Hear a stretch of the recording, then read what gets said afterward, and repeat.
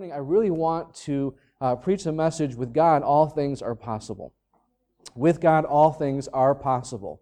So let's go ahead and go to Mark chapter 10. Mark chapter 10.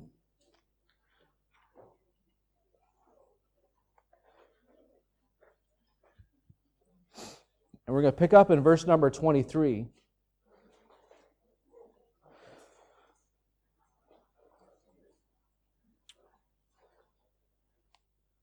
Mark chapter 10, verse number 23, and we'll read down to verse number 27. Mark writes here, "And Jesus looked round about, saith unto his disciples, How hardly shall they that have riches enter into the kingdom of God? And the disciples were astonished at his words. But Jesus answereth again, and saith unto them, Children, how hard is it for them that trust in riches to enter into the kingdom of God? It is easier for a camel to go through the eye of a needle than for a rich man to enter into the kingdom of God. And they were astonished out of measure, saying among themselves, Who then can be saved? And Jesus, looking upon them, saith, With men it is impossible, but not with God. For with God all things are possible." Let's go ahead and go, Lord, this morning. We'll dive into our message. Father, we thank you again, Lord, that you are the God of the impossible. Lord, you delight in doing things that are impossible because, Lord, then we see that only you could do it. Only you could work in situations, and we have our whole Bible full of miraculous things that, Lord, only you could have done.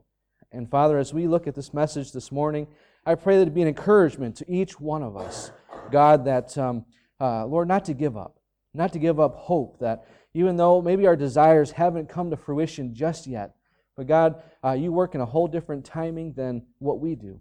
And I just pray that you give us patience, and Lord, just help us to continue pressing on and having faith that, Lord, that you'll work in situations that are beyond our control.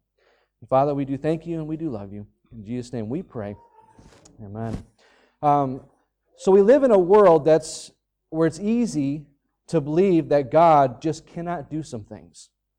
Often it is because our perception of God and how He works is wrong. When He doesn't respond in our perceived way or in our time frame, oftentimes we dismiss Him. And sadly, there's many Christians who, or even people who thought or had a belief in God, they just walk away from following Him. See, a lot of times where people turn away from the Lord is because God didn't show up or God didn't do something that they expected Him or they wanted Him to do or work in a way that they perceived that was the only way that God could work. And so when He didn't, they just walked away.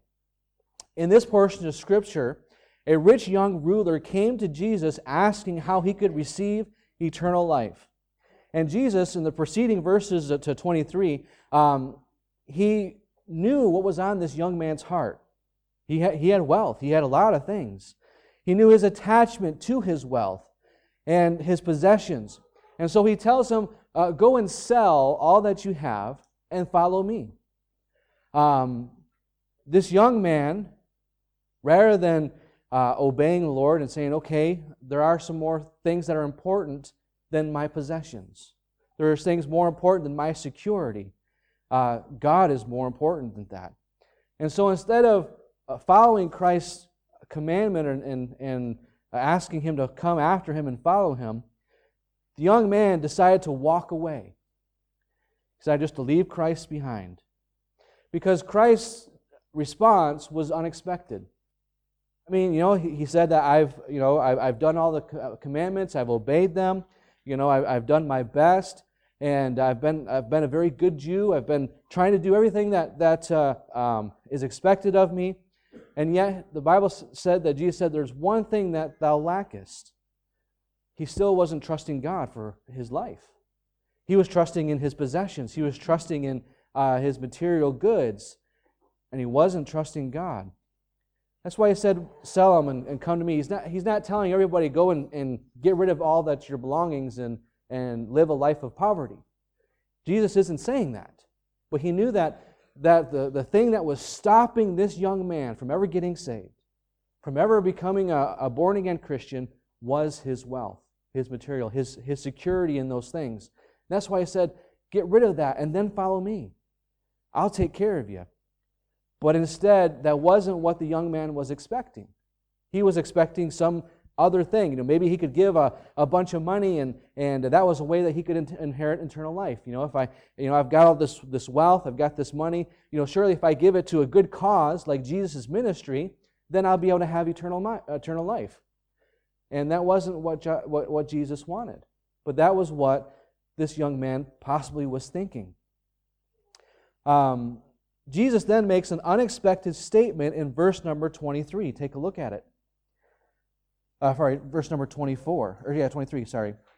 And Jesus looked around about, and saith unto his disciples, how hardly shall they that have riches enter into the kingdom of God. I mean, when the disciples heard that, they were shocked. I mean, they were astonished. Verse number 24, and the disciples were astonished at his words. And I mean, back in that culture, that time frame, those who had the most wealth, those who had the most possessions, they were considered the most favored by God. That they were the ones that God has blessed the most. And surely if the rich can't have eternal life, and they can't get it, it's very hard for them to do, who then can have eternal life? How is this going to be possible? They were shocked. I mean, they thought, aren't those with riches the most blessed by God? Surely they would have to be the foremost to have eternal life. But then Jesus gives a very strange illustration. Look at verse number 25. He says, it is easier for a camel to go through the eye of a needle than for a rich man to enter into the kingdom of God. This illustration was to show how difficult it was for the wealthy to be saved. Not that they can't be saved, but the fact that most times those who do have wealth, those who do have riches, they have their security in their riches. Meaning, that they have everything that they need. They don't have to trust God in a sense because they have everything. And so for a rich person to get saved is very difficult because they oftentimes don't realize that, there are some things that even they don't have, which is Christ and which is salvation. See, the disciples are bewildered at this lesson about salvation. But Jesus makes a statement that we're going to look at as the focus of the message this morning. In verse number 27, it says, and Jesus looking upon them saith, with men it is impossible, but not with God. For with God all things are possible. This morning I want to lift up just how great God is and show you why God is able to do the impossible, even in your life this morning. He's still doing the impossible. And there are some things that I don't know about that you're going through, that you think is impossible for God to work in these situations. Can I tell you this morning, it's not impossible. God can still work. He can still do some things in those situations. We're going to look at some things this morning, why He can. Perhaps you've been praying about something that seems impossible. But be encouraged because God delights in doing the impossible, and let's see why He can this morning. First of all, God is omniscient. Omniscient means all-knowing. See, God knows what is best for you, even if you think otherwise. See, we all think that winning the Euro Millions would solve all of our problems in our life, and we'd have no more hardships at all. I know we probably all imagine if I only had a million euros, if I only had so much, if I could just win this jackpot, if I could just get this chance to get this money, all my problems, all my stress would just disappear. But we all know that usually those who come to wealth suddenly are some of the most miserable people because they don't know how to handle it. They don't know how to handle now having this wealth, and sadly, they blow it all. They waste it because they don't know how to manage it. or they have people who come along and cause them stress and hardships. Often the rich are the most lonely of people because they don't know if a person is genuinely their friend or if they're only their friend because they have some money and they're looking for a little bit of extra benefits by being their friend. So oftentimes those who do have wealth and are rich, they don't have many friends. Or if they do, they always have that doubt in their heart. Is this person really my friend? Does this person really care about me? You know, if I were to die and my wealth was gone, would he grieve? Would he be concerned? These are things that rich people, they deal with. But sometimes the reason why God doesn't allow things like that is because He does know that wealth would destroy us. And since we no longer need Him to take care of us, we would turn our back on God. Because now we've got all that we need. Why would I need God? You know? Why would I need to trust Him to work in my life if I've got everything I need? See, God possesses, without prior discovery of facts, complete and universal knowledge of all things, past, present, and future. This includes not only the actual, but also the possible.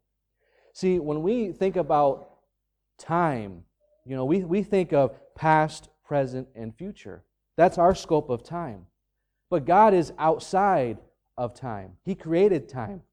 So the things that working with past, present, and future, He sees the whole picture. He sees every single possible choice, every single possible thing that could happen.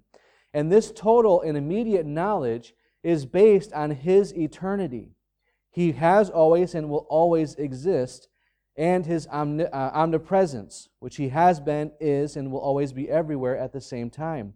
God knows everything because He can see everything.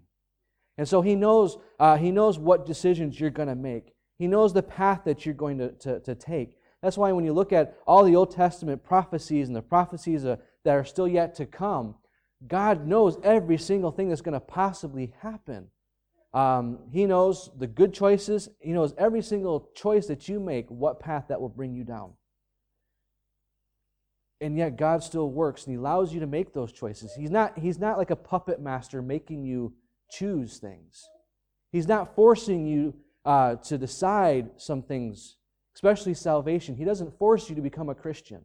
He doesn't force you to do things against your will. He allows you to make that decision. But whatever your decision is, He already knows about it. He already knows what's going to happen. And He's already working behind the scenes to bring things to make that decision ultimately become a good thing. Let's look at Psalm 147, verse 5. Hold your place here. We'll come back to it a little bit later, but there's several scriptures I want to share with you this morning. Psalm 147, verse 5.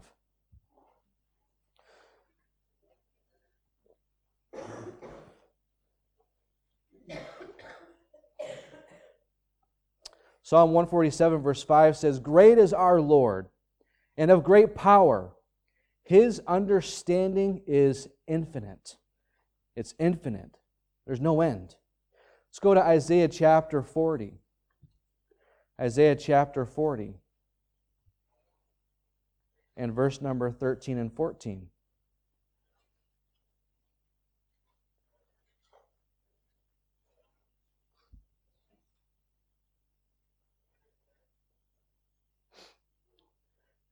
Isaiah 40 says this, he says, "Who hath directed the Spirit of the Lord?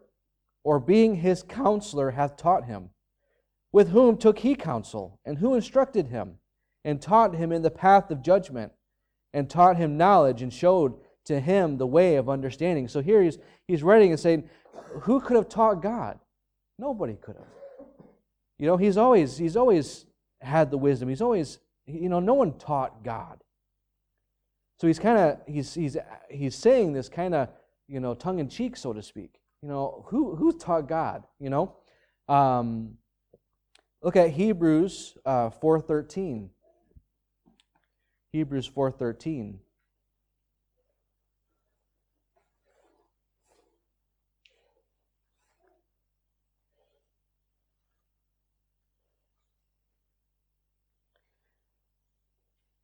Hebrews 4:13 says, "Neither is there any creature that is not manifest in His sight.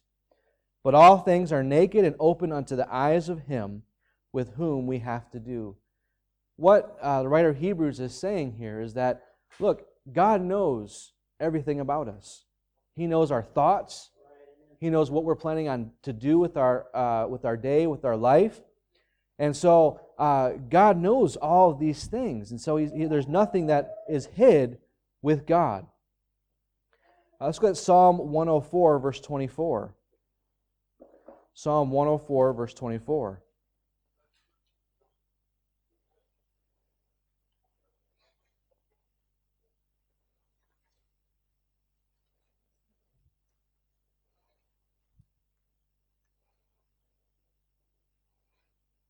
Psalm 104:24 says, "O Lord, how manifold are thy works," meaning how many are thy works, "and wisdom hast thou made them all. The earth is full of thy riches." So God made in His wisdom everything. Everything is perfect. All the laws of the universe, all the laws of physics, God made them all. He knew that everything had to work together perfectly. There's no way that order could come out of chaos. And so He already had them all put into place that would work together perfectly. So God is omniscient because of several reasons. The first of all is He sees all things, both good and bad. Nothing is hid from Him. Let's go to Proverbs chapter 15. Here in Psalms, so let's go to Proverbs 15.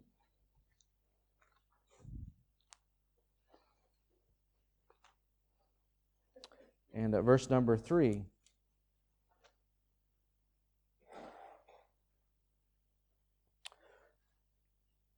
Proverbs 15 says, "The eyes of the Lord are in every place, beholding the evil and the good." He sees everything, both the good and the bad.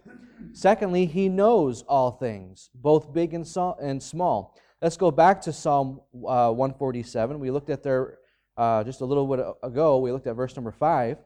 Let's look at verse number 4. Psalm 147, verse number 4.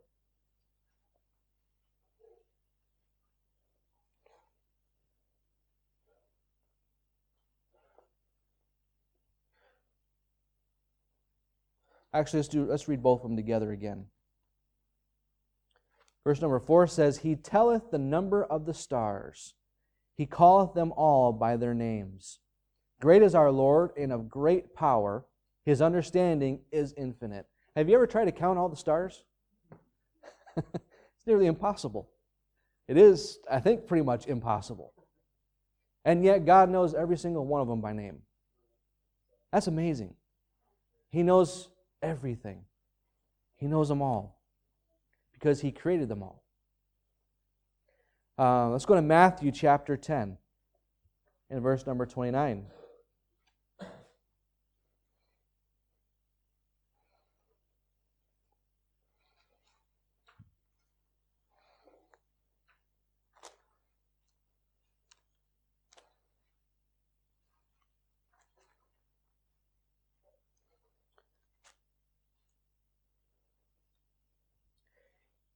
It says, "Are not 2 sparrows sold for a farthing, and one of them shall not fall on the ground without your Father? But the very hairs of your head are all numbered." I mean, think about that. And look at verse number 31. It says, "Fear ye not, therefore, ye are of more value than many sparrows. Whosoever therefore shall confess me before men, him will I confess also before the Father which is in heaven." And look at, if you look here, God is saying, look, He knows every single hair that's on your head. That's amazing to think about that. That He knows you so intimately. He knows the least bit part of you by number. That's how much He cares about you. That's how much He knows so much. You know what? And the birds, they usually, they don't have to worry most of the time about what their food is because God's taking care of them. And yet, Jesus is saying here, you're of much more value. Paraphrasing it, you're more value than many sparrows. So God knows how to take care of you. He knows what needs you're going through. He knows the hurts that you might be experiencing right now. He knows the trials that you're going through. Trust Him and draw close to Him. And lastly, He's omniscient because He knows mankind intimately, because He created us. See, He knows our thoughts, He knows our words, He knows our deeds, He knows our sorrows, our dreams, our needs, our frailties, and He also knows our foolishness. This is why 1 Peter 5:7 is written for us, which says, casting all your care upon Him, for He careth for you. That's why He knows what you're going through.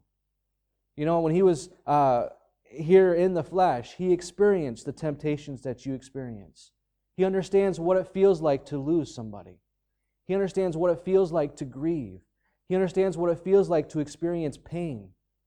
He understands all these things.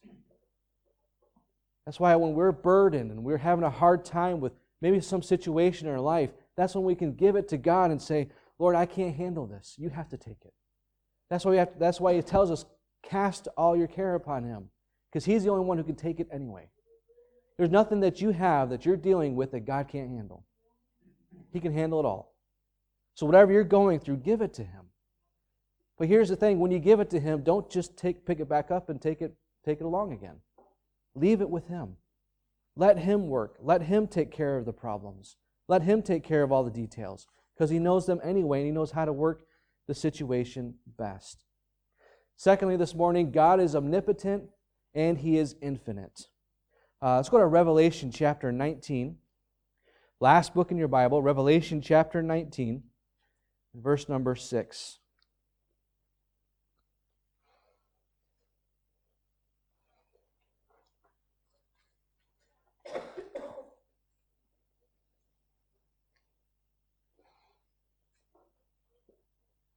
Now, this is at the marriage supper of the Lamb, when this portion of Scripture is written here and taking place.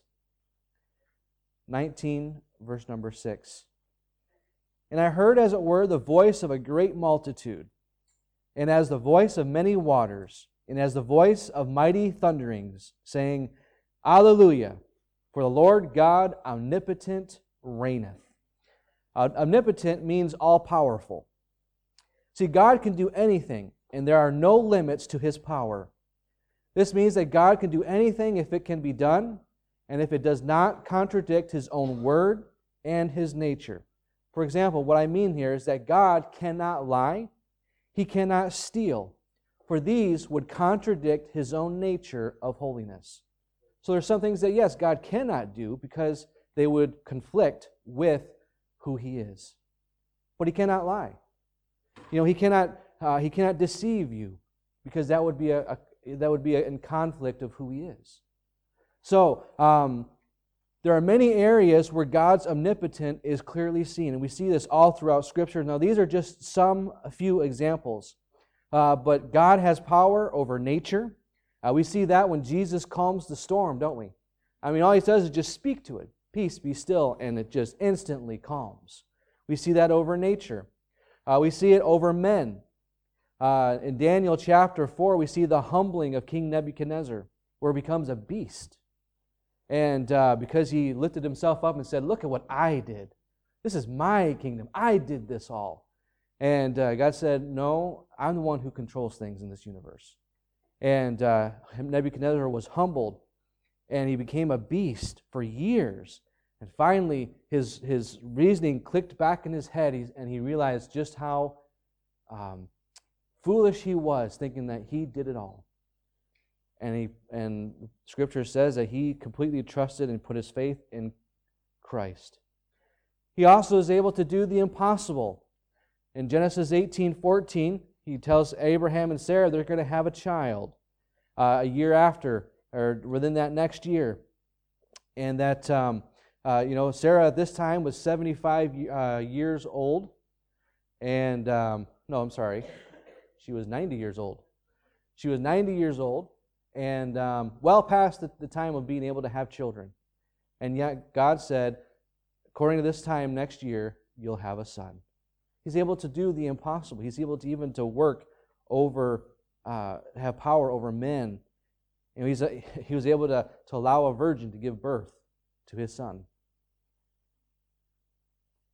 He has power over angels. Let's look at Psalm 103, verse 20. Psalm 103, verse 20.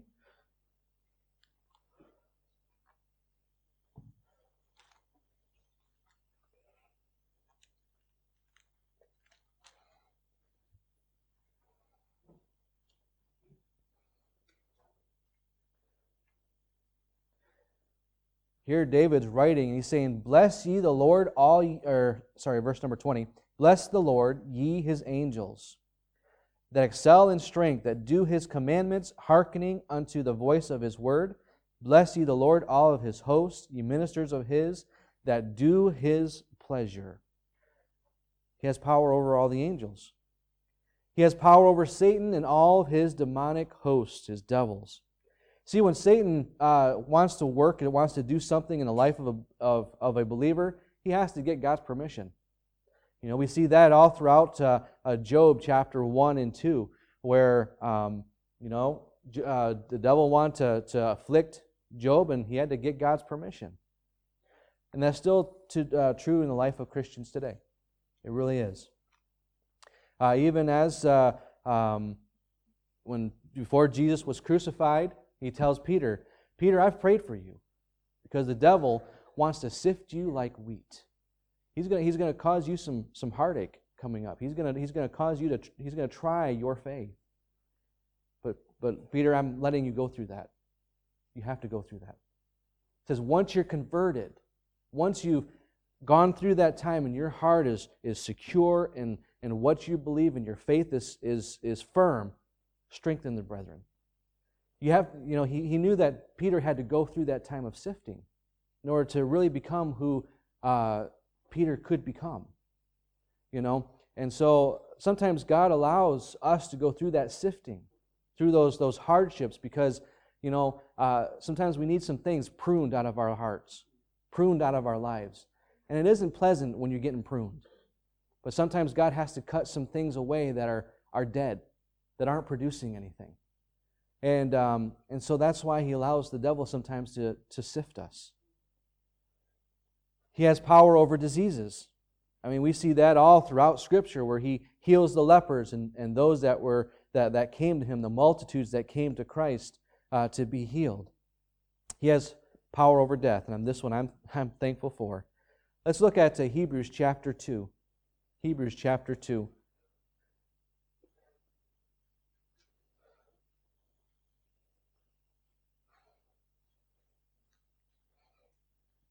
And verse number 14.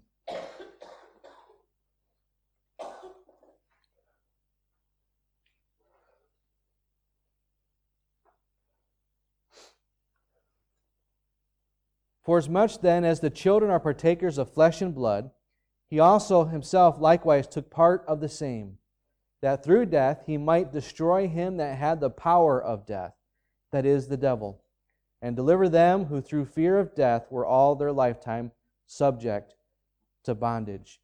So Christ, when He died, He resurrected, He conquered death forever. He took the control out of the hands of the devil, and now we as Christians no longer have to fear death. We also see several times in the life of Christ where He raised people from the dead. We see Lazarus as a perfect illustration. We see the young maid that had died. She was 12 years old, and he raises her from the dead. And also the young widow's son. He just goes in there and he just touches the bier there, and that he's being carried in, and he raises from the dead. We also see it in the lives of Elijah and Elisha. See, God is a God of the living, not of the dead. He's a God of the living, not of the dead. And these are just a few examples of what God's power has over. See, God's power and strength will never weaken because He is infinite. See, we grow older and we grow weaker, don't we? but God will never grow weak. Nothing can make him lose his power. There's no kryptonite when it comes to the Lord. Kryptonite's what made Superman weak. God has no weaknesses. Nothing can stop him from working. God has no limitations. He is bound only by his own nature, his word, and his will. God can do the most miraculous things we think of because he can. Because he can. But there's one thing, though, that may hinder God from working in our life, and that is our unbelief. See, when we do not believe God and who he is, often he does not work in the situations when he could have done something amazing if only we would have believed him and his word. Jesus experienced this at Nazareth. Jesus, after he had gone through the wilderness, he came back to his hometown and went to the synagogue there, and his desire, I believe, was to help those who he grew up around. He knew the burdens, he knew the cares that they had. And so when he went up there and went to the synagogue and he read from Isaiah and said, this scripture is fulfilled, the people said, who's this guy? Isn't this the son of Joseph? We know him, we know his brothers, we know his sisters, we know his brethren. He can't be the Messiah. Who is this guy? And the Bible says that there he could do no mighty work, but he healed a few sick people. That was it. I believe God wanted to do something great in Nazareth, but because of the unbelief of the people about who he was, he didn't. He didn't. God wants to do some amazing things in your life, but sometimes our unbelief, when we say, God, I just don't believe you can do it, then he's not going to do it. He's not going to do it. That's why we trust him and say, Lord, I can't do this, but I'm leaving it in your hands. Lastly, this morning, he's omnipresent. Great theologian A.H. Strong defines this attribute as follows: God in the totality of his essence, without diffusion or expansion, multiplication or division, penetrates and fills the universe in all of its parts. The omnipresence of God means that he is present everywhere, with his whole being at the same time. Now, the great danger to avoid in rightly understanding this attribute is the grievous error of pantheism, which says that God is everywhere and everything is God. This is totally false. But two aspects should be kept in mind as one studies the omnipresence of God. First of all is his eminence. This speaks of God being in the world, acting within and through his creation. Also his transcendence. This affirms that God is above and beyond his creation. Psalm 139, let's go ahead and go there real quick. 139 and verse number 7 through 12.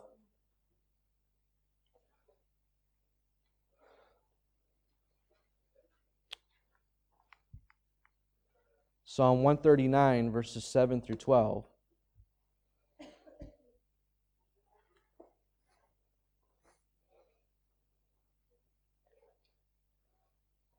The psalmist writes here, "Whither shall I go from thy spirit? Or whither shall I flee from thy presence? If I ascend up to heaven, thou art there. If I make my bed in hell, behold, thou art there. If I take the wings of the morning and dwell in the uttermost parts of the sea, even there shall thy hand lead me, and thy right hand shall hold me. If I say, surely the darkness shall cover me, even the night shall be light about me. Yea, the darkness hideth not from thee, but the night shineth as the day. The darkness and the light are both alike to thee." Jonah tried to do that, didn't he? He tried to run away from God. So he thought, well, if I could just go to Tarshish, it's the furthest place that he could think of, that he could get a ship to, that God wouldn't be able to get to have him go back to Nineveh. We know how that worked out, don't we? He couldn't run from God. And even in the depths of the Mediterranean Sea, God was still there, with Jonah in the whale. We can't escape God because He is everywhere. He's in all places. Let's go to Matthew chapter 18. Matthew chapter 18.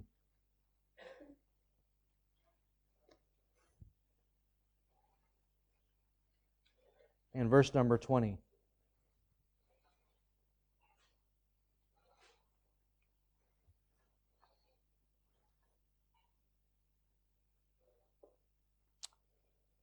Matthew 18:20 says this, "For where 2 or 3 are gathered together in my name, there am I in the midst of them." Now, praise the Lord, we have a little more than 2 or 3 gathered here this morning. But there's several who are gathered in Macroom this morning. There are several who are gathering in Bible-believing churches all across this nation, all across Europe, all across America. And yet, the Bible says, wherever 2 or 3 are gathered, God is there. Isn't that amazing? Think that He's not bound just to one spot, but that He can be in all these different places with all these different believers. And here's another thing that's amazing, is that God dwells inside every single believer through the Holy Ghost, through the Holy Spirit. He is within every single born-again Christian, not just living in the pastor or the godliest of people. See, in the Old Testament times, the Holy Spirit would only come and dwell on certain people for a certain amount of time. But yet, now God dwells in all born-again Christians. And He seals Himself inside of us, meaning He's not going anywhere. We can't lose Him, meaning we can't lose our salvation. So on the day that we die, when we breathe our last breath, the Holy Spirit departs and He takes our soul to heaven. And He's inside every single person. That's amazing when you think about it. That He's able to be a part of our lives intimately, just like that. Let's look back in Mark chapter 10, and we'll finish this morning. Mark chapter 10.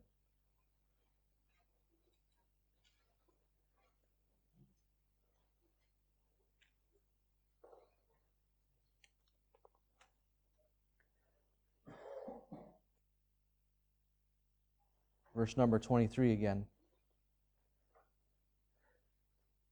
Jesus looked round about and saith unto His disciples, How hardly shall they that have riches enter into the kingdom of God? The disciples were astonished at His words, but Jesus answering again and saith unto them, Children, how hard is it for them that trust in riches to enter into the kingdom of God? It is easier for a camel to go through the eye of a needle than for a rich man to enter into the kingdom of God. And they were astonished out of measure, saying among themselves, Who then can be saved? And Jesus, looking upon them, saith, With men it is impossible, but not with God. For with God all things are possible. See, the disciples asked a very good question. They said, well, if wealthy people can't get eternal life with their riches, who can be saved then? You know, if who we think is the most blessed by God, and they can't get eternal life, how? How is this possible? See, I brought you through a few attributes of God this morning that reveals how amazing that He is and how He works in every person's life to bring them to salvation. See, God is constantly drawing those without Christ to Him. But sadly, some choose to ignore Him. And He uses all 3 of the attributes that we looked at this morning to bring people to Christ. See, when He was talking about here, for men, it is impossible, meaning man can't earn his salvation. Man cannot work his way. He can't buy enough in order to get to heaven, to have eternal life. He said, for man, it's impossible. They're always going to fall short. We said with God, all things are possible. So when we look at these different attributes, first of all, He knows how to convict our hearts of our sin. And He knows what situations may be needed for us to acknowledge our need of salvation. He knows every choice that you're going to make down every path that you take. He knows your future if you get saved, and He knows your life if you refuse Him. He knows everything about you. So He knows how to work in your life to where you'll acknowledge your need of a Savior. He can do whatever it takes to get your attention. What those who demand God to prove Himself to them fail to realize, that is, even if He did appear in front of them, they still wouldn't believe, and it wouldn't be faith. Isn't that what Thomas, he had problems with? You know, the other 10 disciples say, oh man, you missed it, Thomas. Jesus was here. And what did Thomas say? Well, unless Jesus is standing in front of me and I can put my hands, my fingers in through the nails of His hands, I'm not going to believe. And what happens? Jesus appears, and as soon as He does, Thomas realizes, I made a foolish comment. Jesus says, Thomas, behold my hands. Feel my side where I was pierced. And He says, you believe because you see. I'm paraphrasing it. He said, you believe because you have seen me. He said, more blessed are those who believe without seeing. See, even if God, we have skeptics all around us, don't we? And so if God does exist, prove Himself. Do some miraculous thing, and then I'll believe that there's a God. See, they want God to work in a situation where they think only God can do. And the fact is, God's already proved Himself. He already proved Himself. I dealt with this a little bit last time I preached a couple weeks ago. He's already done all He has to do in order to prove Himself that He's real, that He's alive, and that His word can be trusted. See, God will work in some amazing ways because He loves you so much, and He does not want you to die and go to hell. He allows some things to happen in your life because He's trying to bring you to a place where you realize that you need Him. And He's doing this in love. He's not doing it because He hates you or He wants to ruin your life. If anything, it's because He wants to be more involved in your life. He wants you just to trust Him, to let Him work, because when He works and He allows things to happen in our life, it's always for good. Even though we may not understand it at the time, He allows these things to happen because He knows what's best for us. He's like a great father. Most fathers want the best for their children, don't they?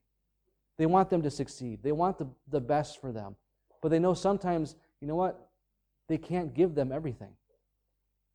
They have to say no sometimes. They have to maybe allow them to go through some situations where they have to grow up. They have to learn, about life. And so sometimes God has to bring us through some situations like that to help us mature, to help us grow up. He's everywhere and working on people all throughout the world. This is why our prayer is so important, because they can impact people that aren't just nearby, that they can affect people all throughout this world, loved ones that we're praying about for their salvation. Our prayers are not just hindered to a region, but they can pray, and we can pray about those that we love and that we care about who we don't get to see hardly anymore. We pray for their salvation. That's why it's so important to keep on praying for them, praying for their needs. God isn't bound by just a local spot. He's everywhere. He's working everywhere. So in conclusion this morning, salvation, forgiveness of our sin, and eternal life are things that cannot be earned or achieved with what we do in life. It cannot be purchased by our material wealth or good works. Without the revelation by the Word of God of our sinfulness and God's forgiveness, we'd have no interest in God or needing to be saved. We wouldn't even know who God is without being taught. Think about that. Where would you be if you never heard about God? If no one ever showed you a Bible? Where would your life be right now? Would you even be still alive? Or would you have made some mistakes and made some errors that could have cost you your life? But thankfully, God brought someone across our path that showed us the Word of God, told us about God and how we could be saved, and how God could forgive us of our sins. See, God knew that. God knew that. Secondly, we are powerless when it comes to working our way to salvation. Everything that has been a good work or helpful to others before we were saved is seen in God's eyes as nothing but a filthy rag. Our own righteousness will always fall short of being able to get us into heaven. See, Jesus is the only way that you can be saved. His death on the cross was the fulfillment of God's plan for the redemption of the souls of man. God used all of His attributes to bring it to pass, and is available to all who would trust Jesus Christ as their Savior. If you have never trusted Christ as your Savior, can I ask you, what is stopping you like the young ruler? What's stopping you? Nothing is worth the value of your soul, and there's nothing that you can do to earn forgiveness. God did everything to purchase your salvation, so why are you ignoring it? See, life is too fragile, and you may never have another chance to trust Christ. See, no one knows what happened to this young ruler, do we? When he walks away from Christ, that's the last we ever hear about him. So we don't know if he ever trusted Christ. He may have said, you know what? He's not what I thought he was. And so he walked away. And if he did, and he never trusted Christ, he's still in eternity in hell. He's still in hell. Can I ask you this morning, don't make his same mistake. Don't make the same mistake this young ruler made.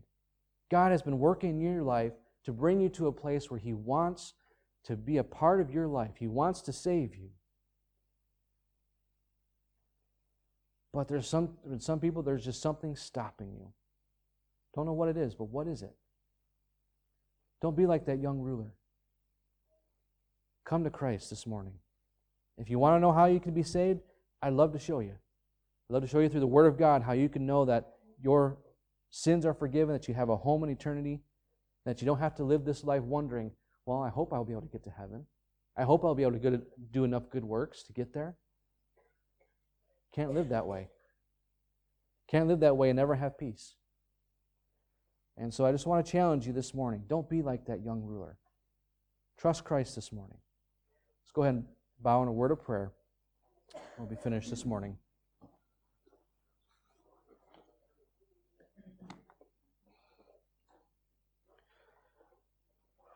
Father, I thank you so much that you worked in my life. God, you allowed some situations to happen in my life that brought me to a place where I realized I needed you as my Savior. Lord, you didn't force me to make that decision. You didn't twist my heart and my arm, so to speak, to make me become a born-again Christian. Lord, I just realized because of the events and the realization of death and eternity, Lord, that I knew that you were the only hope that I had. Lord, that because of my sin, I was on my way to hell, and that I only could have salvation, forgiveness through you. And Lord, I'm thankful that you did save me, almost 19 years ago. And Lord, I just thank you, Lord, for your grace in my life. And Lord, I pray that there's some here that as they look at just how amazing you are, all these different attributes that we looked at, that they wouldn't make the same decision as this young ruler. Lord, he didn't understand. He thought he could earn salvation some way, somehow. And yet, Lord, you wanted him to follow you. Yet he chose instead to walk away. Lord, I pray that there's someone here that they wouldn't walk away from you, Lord. That they wouldn't walk away from maybe the conviction of the Holy Spirit that, they're not sure if they are saved. Lord, that they would get that settled this morning. Father, we just thank you so much again, so much for your grace and for your great love for us, Lord, allowing us to see and experience some impossible things happening in our life. And Lord, you do allow things to happen in our life for the good.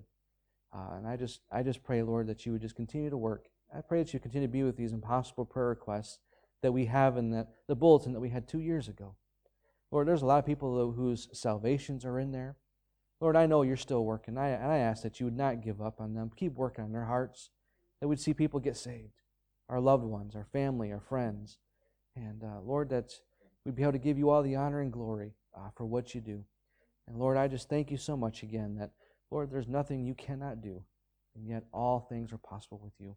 And I thank you, Lord, that you are all-powerful, all-knowing, and that you're everywhere that believers need you to be in. Father, we thank you so much again for this message this morning. And just thank you, Lord, for your grace. In Jesus' name we pray. Amen.